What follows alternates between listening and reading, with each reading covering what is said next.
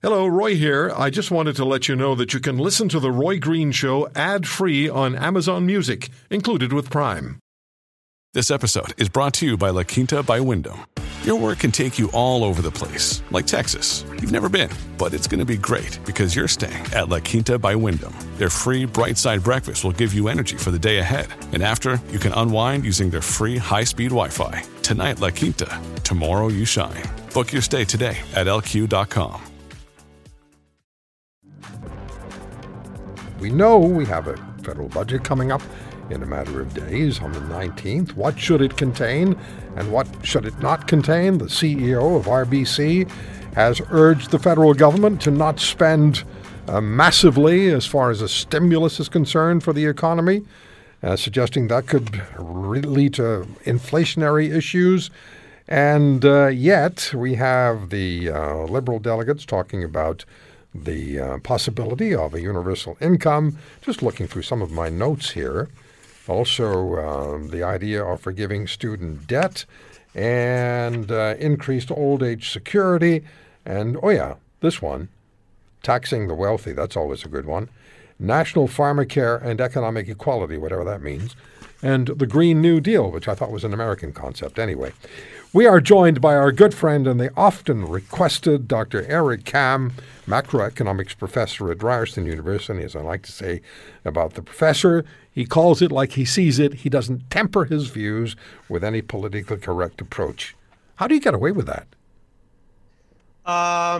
That's an excellent question. I guess I watch my P's and Q's. And, as much as I say things like that, I know what I can and can't say publicly about my employer. So I like to sound a little bit more cavalier than I actually am. But at the end of the day, much like everybody, I love being able to feed my children. So it's a tempered temper. Temper. I like that very much. Yeah. Okay.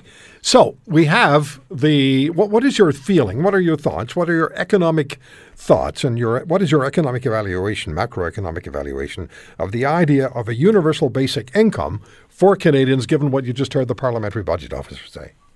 When I woke up this morning, Roy, I only had one concern, and that was I was going to get my vaccine. And a huge shout out to the people at Humber River Hospital. There's been nothing but positives come out of that experience. And I was worried about how it would make me feel because I've heard a couple people say it made them uncomfortable.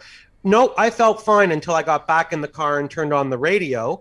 And I heard that the federal government is going to do everything they can to put the economy into an early grave. That has bothered me far more than any medicine put into my muscles. I don't understand. And I guess it's time that we rephrase the question. And I also have to come out of the closet, since I like to do that on your show. I am not now, nor have I ever been, an advocate of socialization. And this government, I don't understand where it's coming from. I never have, I never will, and I don't trust it. So let's just rephrase your question, right? Let's just ask the good listenership to rephrase it. So let's not say, are you in favor of pharmacare? And are you in favor of a universal basic income? Let's just turn it around. Ladies and gentlemen, boys and girls, are you excited about higher taxes and lower disposable income? Does it make you more excited to know that these things are nothing more than political overtures to get your vote and have 3 to 5 more years of this federal government? Roy, we can go into this. We can take it apart on a micro level, a macro level, but how on God's name in a pandemic, this government seems obsessed with lowering disposable income is beyond me. Any government, and this one particularly, since they went from a majority to a minority, want to get back to majority, is absolutely obsessed with the idea of being reelected, and they will do anything that they're not the only ones, but they're the ones who are in power now.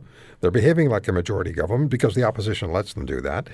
But they want to get back in power. And you're right. These programs, this idea is to get yourself a majority government. And that's why we have the finance minister talking about, in vague terms, as you know, Professor Kam, in vague terms, about stimulating the economy to the tune of $70 to $100 billion over the next 3 years. But again, in vague terms, not telling us where that money would go. That's because says me, the long-term election analyst and observer, because they're going to decide where it goes depending on which way the wind blows during the election campaign. That's where it will go. Meantime, we have the CEO of RBC, the Royal Bank, Dave McKay, telling the federal government, do not overspend on stimulating the economy because it's not necessary and you'll drive us into an inflationary cycle. Your turn. You want to know how you know that he's right? Is that the labor force statistics came out on Friday from Statistics Canada, and I was reading them the other day. And I have to say that the economy is more elastic and more resilient than people think. Don't get me wrong; we're in a spiral, and we can't lie about that. But if you look at the statistics on employment, on unemployment, on any of the key macro variables, they're bad, but they are not as bad as they actually could be. I mean, there really is some, minimal, but some cause for positive feeling that things haven't exactly hit rock bottom. And I really think that speaks to the elasticity and the resilience of the Canadian economy. And I'm actually quite proud of it. If you can be proud of a thing that doesn't live and breathe, although I would argue it does. But the largest driver of this economy, the largest driver of any economy, Roy, is spending, consumer spending. And the largest driver of consumer spending is disposable income. Right. And that's nothing more. I know where that you're is nothing going. more than the money in your wallet. Yep. And so, what do you have to do to stimulate an economy? Well, you either have to give people higher real incomes, or you have to decrease taxes. But what is this government going to do right now? It's going to come in and say, you know what we're going to do? Forget that. Forget the sheer definition of disposable income. We're just going to tuck that under the mattress. And we're going to talk about pharmacare and daycare and every other care. And it's all the same thing. It is broadening the social safety net. It is just a tax. And politically and economically, I can't even imagine a worse time to throw cold water on the economy. People have to realize, have to recognize that governments do not have money. Governments take money. They take money from their tax base, and then if they do it properly, and it's very seldom done, it appears, particularly these days, then you have a working society, and you have a working economy, and you have a balance sheet that you can actually live with. Now, I know a lot of people are going to be saying, well, hold on. The headline green is that the Canadian economy added 300,000 jobs in the month of March, and that the unemployment rate dropped to 7.5%. I'm going to say to you this. Fine. Yeah, good enough. Great news. Love to hear it. Check with me back in April after the lockdowns. Well, that's exactly my point. I mean, you said it better than me, as you usually do, which is the elasticity of this economy is kind of like fighting. It's like fighting to come back. And whatever the Liberal government, they just wake up in the morning. They must have a caucus meeting on Zoom and say, what can we do to deflate this thing today? Following the lockdown, they should be bending over backwards to motivate and create spending on Canadian goods and services. You cannot just count on the wealthy, that 1%, to spend us out of a recession. It's not going to happen. And what really offends me as an economist, you really got me mad here, Roy. What really offends me as an economist is that everything we know about economies, things like marginal propensities to consume, how much of disposable income do we spend, or the money multiplier, how many times does $1 spent in the economy reverberate? And these are the things that create growth and wealth. And again, all the Liberal government is doing are coming up with tactics to make these things smaller and smaller. We live in a world which is developing into this line of thinking: government good, employer bad. That is a very dangerous thought process to engage in. We also live in a world, or in a country, Professor Cam, where the opposition parties are doing a terrible job of convincing Canadians of their point of view, because the opposition parties, and particularly the Conservative Party of Canada, is searching for a reason to exist, and they're not doing a great job of it. And I know Mr. O'Toole is going to be mad as hell that I'm saying that, but that's the way it is. And if you want to challenge that, Mr. O'Toole, get back on this program and give me more than 10 minutes. Well, we live in, philosophically for a second, if I may wax poetic, we live in a time, ever since the United States housing market fell apart, we really do live in a time of sort of unprecedented attacks on capitalism. And it really pains me when I hear young people and older people alike looking at the present situation and bemoaning, you see, this is what capitalism does. If you leave things to the market, you get what you get. And I would argue exactly the opposite. This is what you get when you don't allow capitalism the legs that it needs to run. When you cut it off at the knees and you expect the public sector to do everything for you, this is exactly what you get. Because the public sector giving away money is not, will never be, has never been economic growth. Professor Cam, I have to take a break here, but let's remember one other thing. That in the paradise of socialism, they had to build walls to keep their people in. That's what they had to do. Amen. That's what they had to do. And that is not the formula for success. That is a formula for something else. It's called oppression. Email from Bob. Bob writes, "You have lived a privileged life. That's why you speak the way you do." Well, I don't want to belabor a point, Bob, because you may be a rookie into tuning into this program. But I lived homeless at 14 years of age.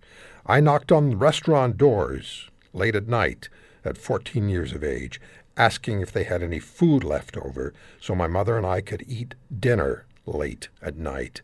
My teacher sent me out of the classroom on a phony errand so he could ask my classmates to bring in canned food so my mother and I would have something to eat on Christmas Day. So no, I haven't lived a privileged life. I've worked damn hard for everything I've ever gotten in life. Sorry, Eric. You know, this is infuriating. And so since you've got me already angry, I might as well get really angry. I hear this a lot about entitlement and privilege. And, you know, maybe in everybody's life, a little bit of luck is involved. But let me tell you, you show me luck, and I will show you miles and miles of hard work. So when I talk to people, and they inevitably do bounce back and say to me, well, how can you relate? You have a PhD and you're a tenured professor. And I am very quick to bounce back and say, nobody worked harder at not one, but two jobs than my father, my grandfather who carried potatoes on his back. And then if you really want to insult my work ethic, you may want to forget that in the 11 years that I studied, that cost me a marriage. It cost me the respect of my grandparents, which is a whole other radio show. All I did for 11 years was study. And so if you want to then convert that or what you went through into entitled, well, you can give it that. But I actually think if you show me a lucky person, a successful person, I will show you somebody who worked their you-know-what off. And if you, to the good listener who wrote that email, if you don't believe that, then what you're saying is that that great American or Canadian dream is dead and that you cannot pull yourself up by the bootstraps and make something of your life. And frankly, I think that's garbage. Yeah, I'm with you. So, in the 2 minutes we have left, what do we need to do? What does the government need to do? And what is the responsibility of the opposition parties to get the Canadian economy on track, keep it on track, and create the kind of environment where people feel good about what they're doing and positive about their futures? I think, first of all, I mean, I like this positivity. I mean, as much as you and I have been kind of a little bit down today, you know, let's just put the brakes on this ideological job hierarchy. There are no better or worse jobs in the economy. There's jobs and people need their jobs. It is an honor to be hired. It is an honor to make a living and receive a paycheck. And so what we've got to do is facilitate that. And remember that we are living in a strange time, but this is not the norm. And CERB and quantitative easing and giving away money is not a plan. It's an emergency. It's a reaction. We've got to, on the behalf of the government and the opposition parties, have to reinforce this. What is your plan to get people back into those jobs? Are you going to freeze public sector spending?